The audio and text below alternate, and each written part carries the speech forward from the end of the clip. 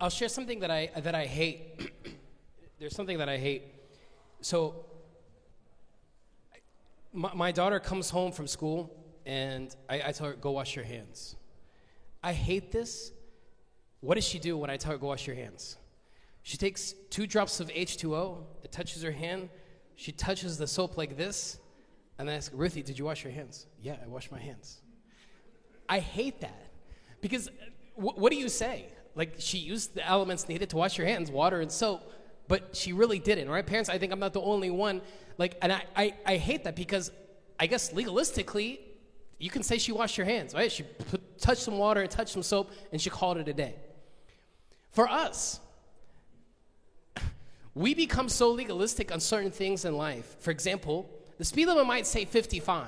The speed limit might say 55. But in our mind, I don't know if this is a real rule or not, but somebody told me this when I started driving. It's like, you can go 65 and you won't get a ticket, right? There's like a 10-mile buffer. I don't know if that's true or not. But we always try to push the limit. So don't listen to me if that's, I don't know if that's true or false, so don't tell that if you get pulled over, don't tell, well, my priest said it's okay for me if I'm going. I don't know what the rules are. But I feel like there's like this unwritten rule that you can go 10 miles over the speed limit and you're okay.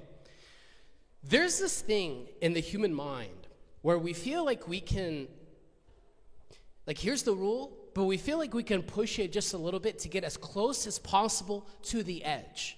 We want to push a rule to a point where it's bad, but not that bad.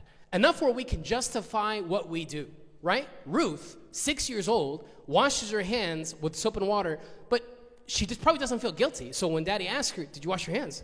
Yeah. Like, there's no hesitation. She says with confidence, I used soap and water. If you ask, are you speeding? No. You're in the 10 mile, or you're just 12 mile, or it's downhill, right?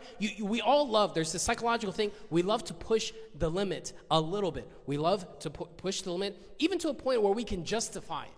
We can justify why we're pushing the envelope just a little bit. So our thought process, I'm going to show this, our thought process that we end up doing, if it's not wrong, it's okay for me to do this. If it's not illegal, then it's all right for me to do it. If it's not immoral, then it's totally acceptable for me to do this.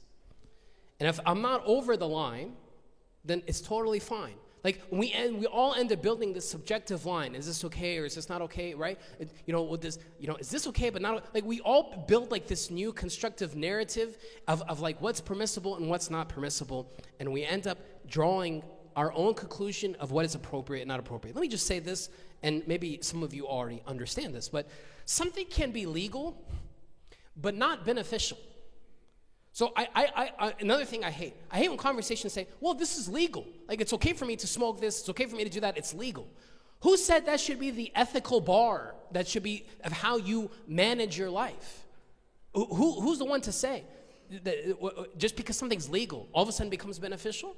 So how does that work? It's because something can be legal does not necessarily mean it is beneficial, right? So stick with me on this. Even St. Paul, a great missionary around the Mediterranean Sea in the 1st century, made a big point to trying to encourage people to unlearn a very elementary thought process. An elementary thought process is this right or is this wrong? Is this good or is this bad? Is this moral or immoral? St. Paul's telling them, grow up, man, grow up. That you need to go past that. It's not about the do's and the don'ts. It's not about this. St. Paul tells us, a group of early Christians in the city of Corinth, he tells them this: all things are lawful for me, but not all things are helpful. All things, sure, can be lawful. I'm a law-abiding citizen, sure, for me, but they're not necessarily edifying. But we like to reduce a bar, saying, is this legal or illegal, moral or immoral? Is this okay or not okay? Maybe some of us, is this fasting or not fasting, right? We like to just bring down a bar down to just a minimal. And St. Paul's trying to tell the city of Corinth, these people who are just beginning to build their relationship with Jesus, don't let that be your bar. Like, that's so elementary. Is this legal or illegal? Is this good or bad? No, it should be something so much bigger than that. So what do we end up doing? We end up dancing around two things: legal and illegal. Right? We try to find that gray area in the middle. Responsible and irresponsible. We try to find that gray area in between. Or moral and something being immoral. we try to find the line in between all of this. And I totally forgot. I never even gave like a formal introduction. This is our last part of a series on wisdom, on how not to be a fool. How not to be a fool. Because, again, I don't know all of your guys' stories, but I promise you, all of us, we have made poor decisions in our life. And we look back and we ask ourselves, how did I do that? How come no one opened my eyes? How did I get to this point? We all have regret because we have made emotionally driven decisions, sometimes financially driven decisions. Sometimes we've fallen in love and we made a decision, or I think the reality, most of the time we've fallen into lust. We make a decision, and then we look back and it ends up being, we're regretful. And we ask ourselves, how did I get myself in this position? So a big thing that gets us into regret, that pushes us to make poor decisions, and we end up having a regretful decision, we ask ourselves this question. This is so subconscious. Is there anything wrong with this? Is there anything wrong with this? Like when you're making a decision on the spot, should you go to this thing? Should you text back? Should you go out with this person? Should I make this financial move? Whatever. You ask, is there anything wrong with this? And then, unpack that. Am I hurting anyone? Am I killing anyone? Is it the end of the world, right? Or I can control the outcome if it doesn't go the way I want, right? We build this entire narrative, all driven by this one question. Is there anything wrong with it? Like, is it the end of the world if I actually do this? Is there anything? But you and I know this. We get this from life experience. What ends up happening when this becomes my framework of how I make decisions? You know what follows after this? How did I get myself in this position? This is what's end up following. When my framework becomes, is there anything wrong with this? When that becomes my moral code, when that's the ethical bar of how I make decisions, anything really wrong with this? Is this illegal or illegal? When that becomes my bar, what ends up following is just a matter of time until there's a natural implosion with that thought process. The second question, how did I get myself in this position? Like, how did I arrive at this point? And I apologize if this sets on some emotional, if this pulls some strings, and I apologize. And honestly, I think this entire series does a little bit because we all have regret. Your decisions in which you regret, honestly, is just a collection of a series of unwise decisions. Like that big regret in which you have, you didn't wake up and say, I think today will be an awesome day to just explode my entire, no. It was a collection, it was a series of unwise decisions that built up on top of each other, compounded on top of each other. So for many of us, we didn't get to a point overnight. It happened over one poor decision after another. It was a collection of unwise decisions that brought us to that point. St. Paul, this great missionary, he wrote that letter to the city of Corinth. Not long after that, he writes a letter to the city of Ephesus, and he tells them this, to the Ephesians. Be very careful then how you live, right? He's out of his fatherly love, he's trying to tell them, be extremely careful how you live. And here, St. Paul could have said anything else, what's coming next. He could have said anything, be careful because the devil's, he could have said anything else. He says, be very careful then how you live. Not as unwise, but as wise, making the most of every opportunity, because the days are evil. Let's unpack. What is St. Paul saying? He's saying, be extremely careful then how you live. Not as unwise, but as wise. You know what wisdom is? Wisdom is understanding the decisions you make today affect tomorrow. Wisdom is understanding the decisions you make today are naturally going to affect tomorrow, are naturally going to come to the surface. You try to control it. You feel like, well, no one's going to find out. I can control the outcome, and this is just between me and this. Right? We feel like we can control it. We feel like we're in control. We fall into that trap of deception that we can control it. But St. Paul's saying, be wise, be careful. Not as unwise, but as wise. Understand everything is threaded together. Nothing is in isolation. Making the most of every opportunity, he tells them. Because he's trying to tell them, like, this world is temporal. But take advantage of every opportunity because they're all compounding on top of each other. Like the difference between being good and great is a series of decisions that you make at a micro level on a daily basis. It becomes embedded into the very fabric of how I make life decisions. This is why, my friends, this is why this series is so, I'm so passionate about this series. Because every decision we make is just a collection of miniature decisions. But I want us to take a step back, and what's our framework of how we make decisions?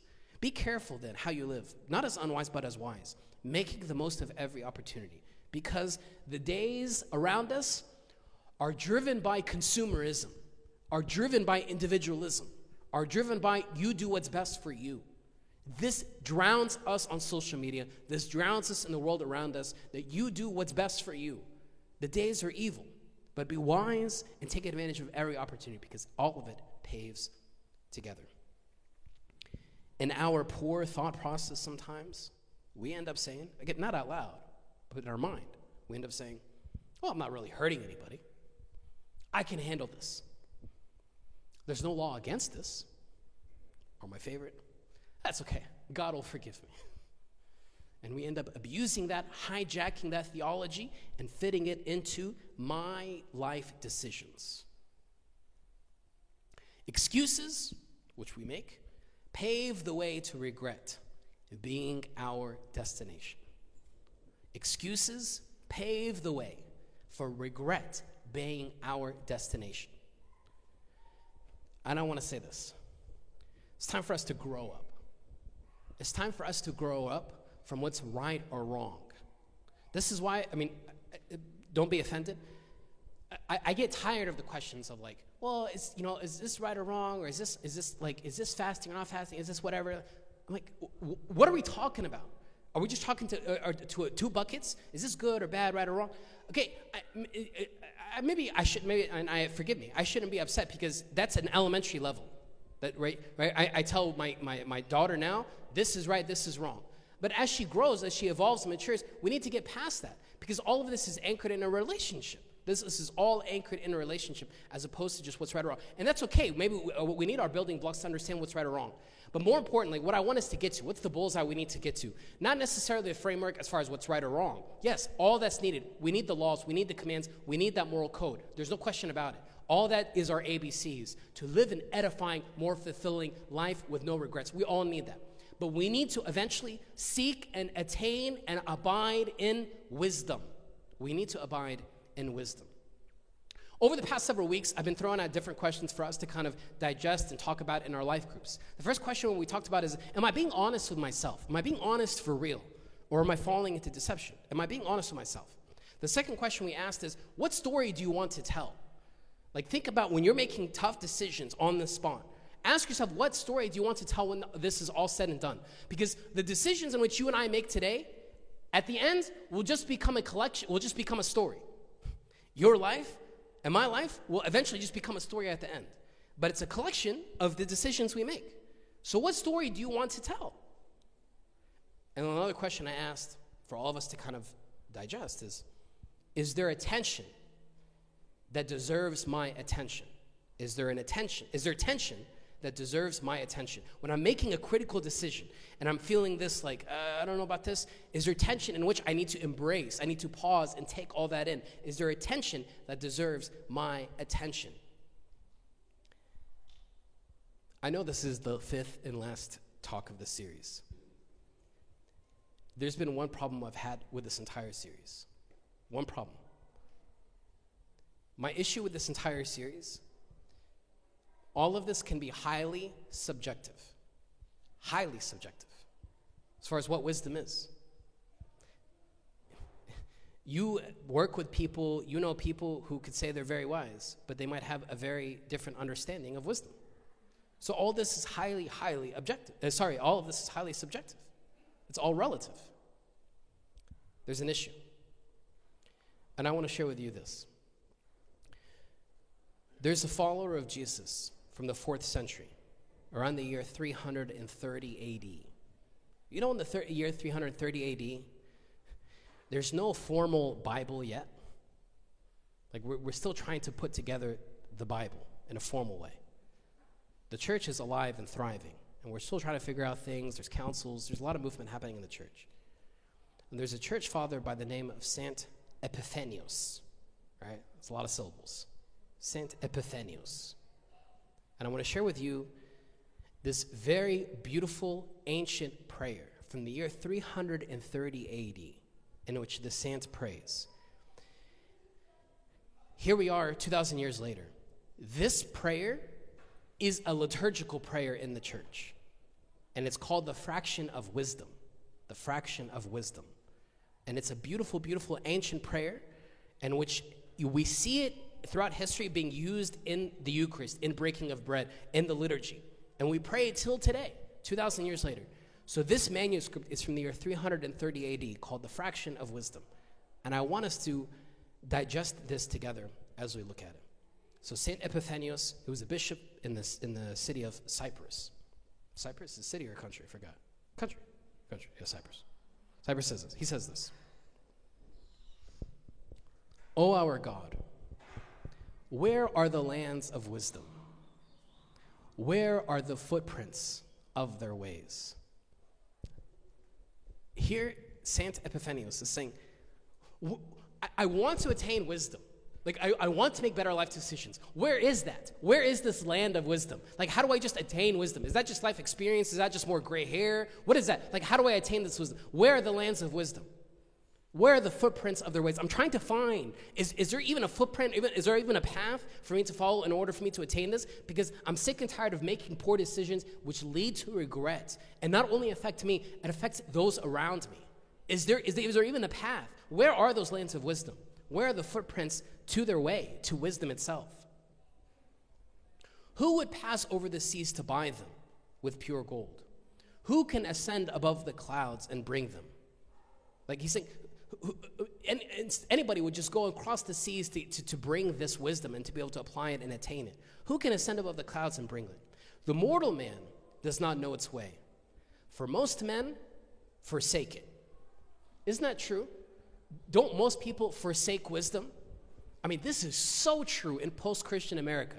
We forsake wisdom. Do what's in your heart. Do what's true to you. Do what makes you happy, right? So we forsake wisdom. That's outside the door. And then we dress up what's best for me. I dress that up and say, yeah, I'm being wise. It's time for me to take care of myself. I'm not saying anything wrong with that, but it is. I'm just wanting to highlight this very abusive, distorted theology in post-Christian America, that I want to do what's best for me. I need to take care of my life. And then I call that wisdom. But St. Epiphanius is saying most people forsake it with a capital I.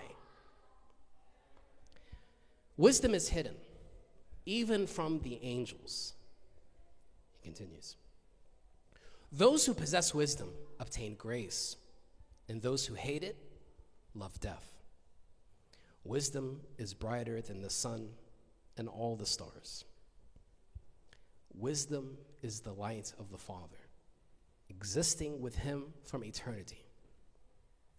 Wisdom has existed from eternity. I love this. She renews everyone. She enters the souls of the righteous through all the ages. Wisdom is more precious than pearls and unequal to all honors. Wisdom has counsel, might, and knowledge. By wisdom, kings reigned, the great men are honored, and the princes of the earth govern. Wisdom loves those who love her and protects those who keep her. Those who seek wisdom find grace. Wisdom walks in the way of justice and moves in the path of truth. Wisdom grants richness to those who acknowledge her and fills her treasures with joy. God granted wisdom to our father Jacob, and she, wisdom, then appeared and walked on earth as a man. Wisdom has built her house. She has carved out her 7 pillars. She has slaughtered her meat. She has mixed her wine. She has also furnished her table. Stick with me. He's about to explain this. The house of wisdom is the universal and apostolic church, and her 7 pillars are the life-giving sacraments of God. Wisdom sent forth her servants to say always throughout the ages, "You who are simple, turn to me." As to those who lack understanding, she says, Come eat of my body and drink of my blood. Relinquish the ignorance from among you, so that you might live.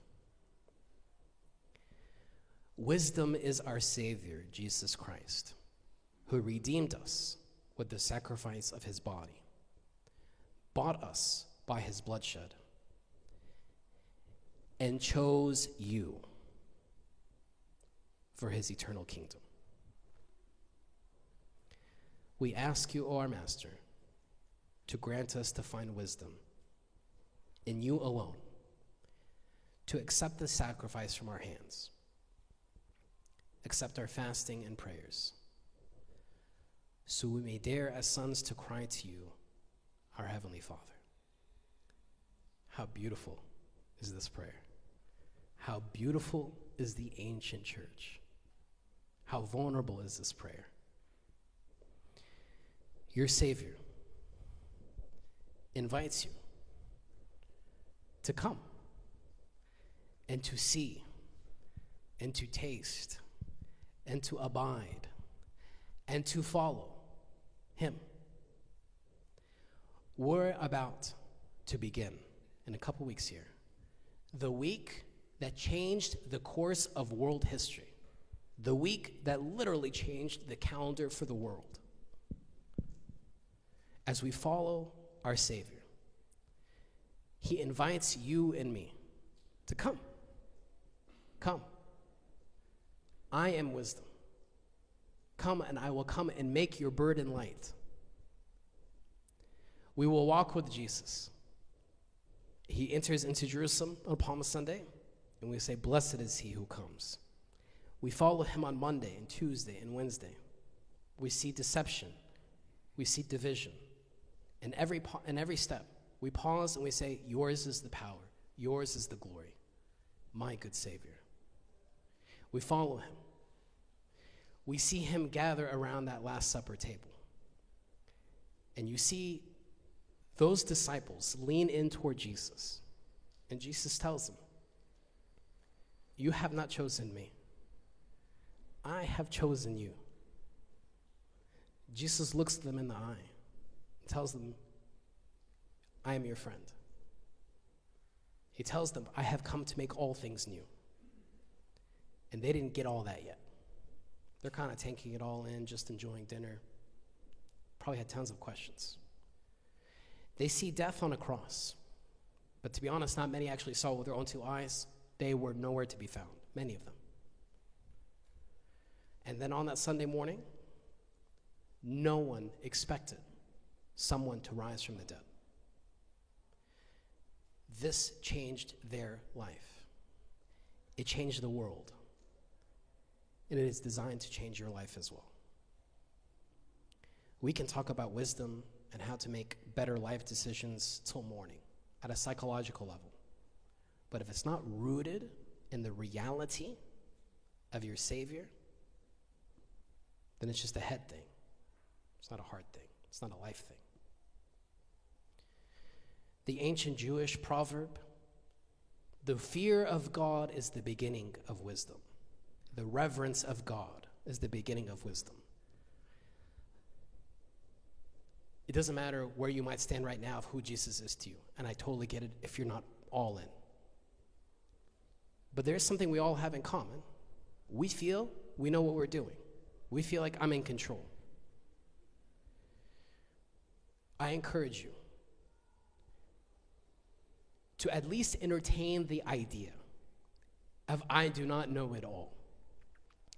And I am, O Lord, without you, nothing."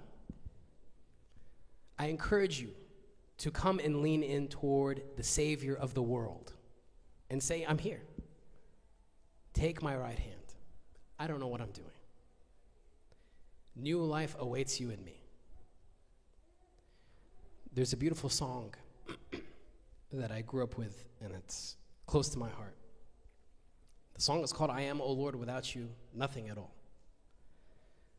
What I would love for us to do, if you heard it before, you've never heard it before. It's very repetitive. I want us to be able to stand and pray. Not just look at the screen and just look at text, but for us to pray this. Because new life awaits us, and your Savior invites you to something new. He has invited us and says, "I have come to make all things new." And he is with us today to make all things new. But the only thing he invites us to, the only thing he is requesting of us, for us to acknowledge, I don't know what I'm doing. Take my right hand, and you guide me. You lead me. That alone unlocks the door to the true definition of wisdom. Let's stand together.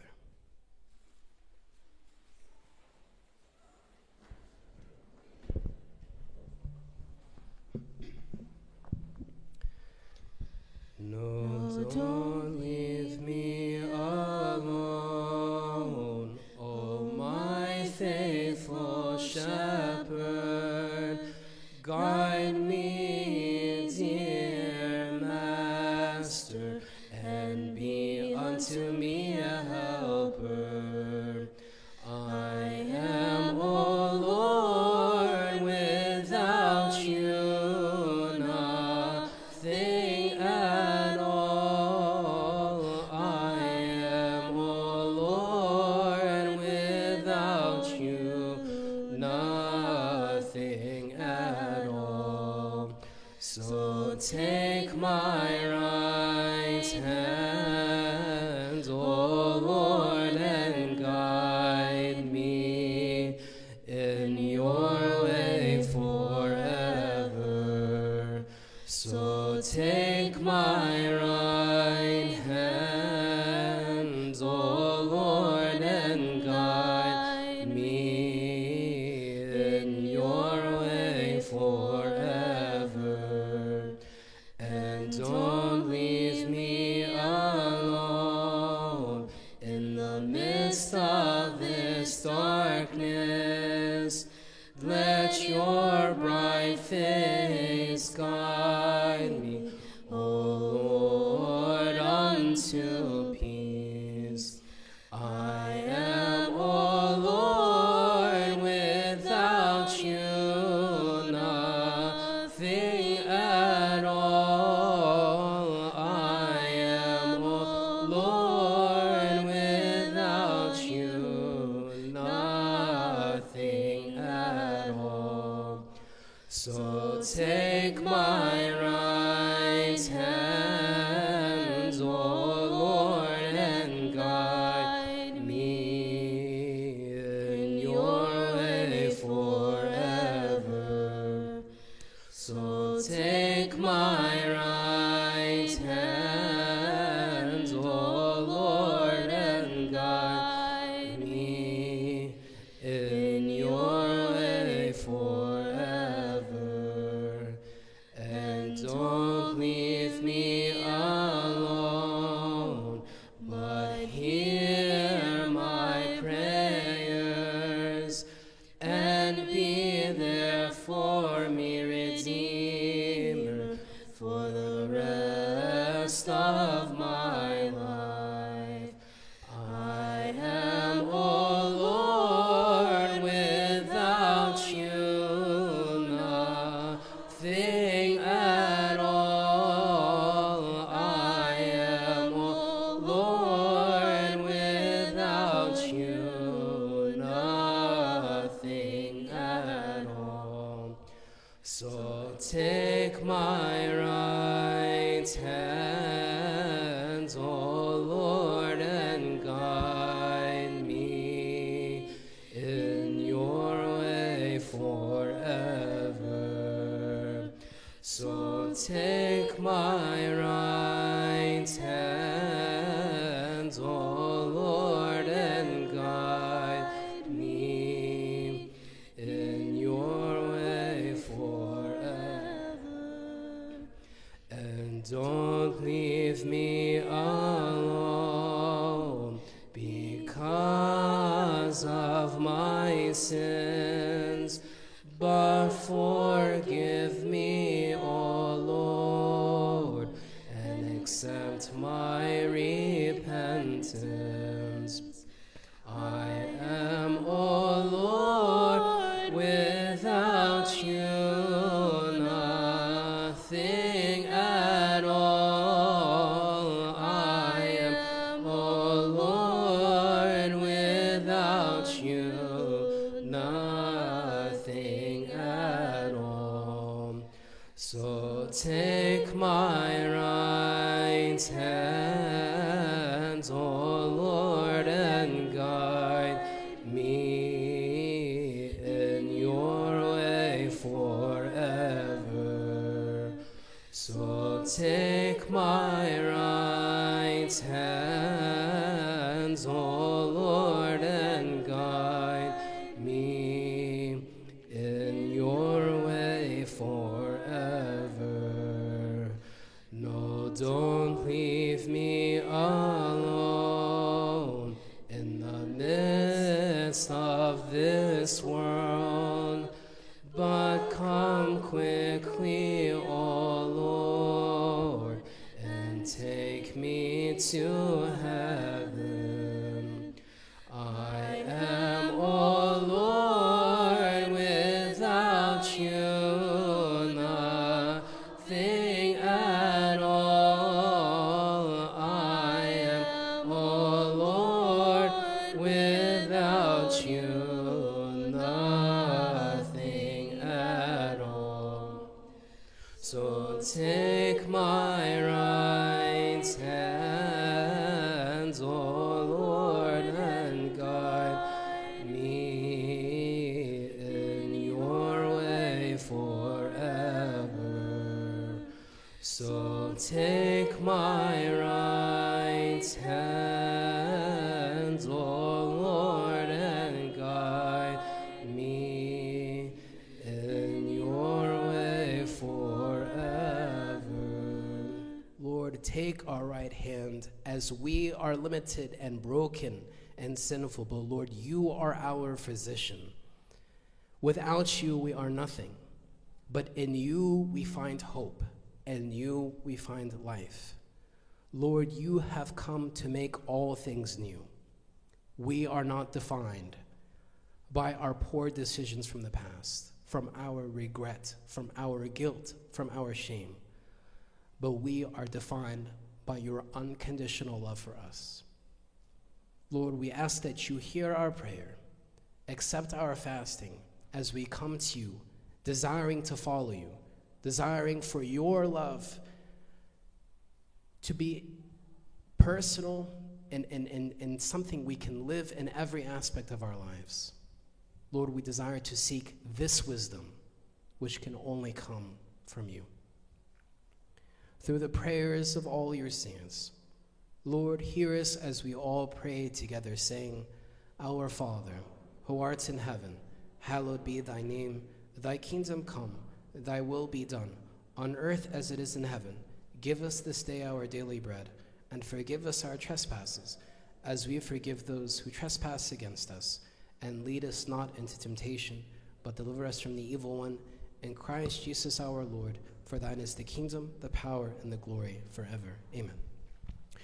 Thank you, y'all. Well, the Holy Week service begins in a week and a half, in 2 weeks, so I encourage you to get the schedule from the back there so we can be able to attend the services together. Have a great week.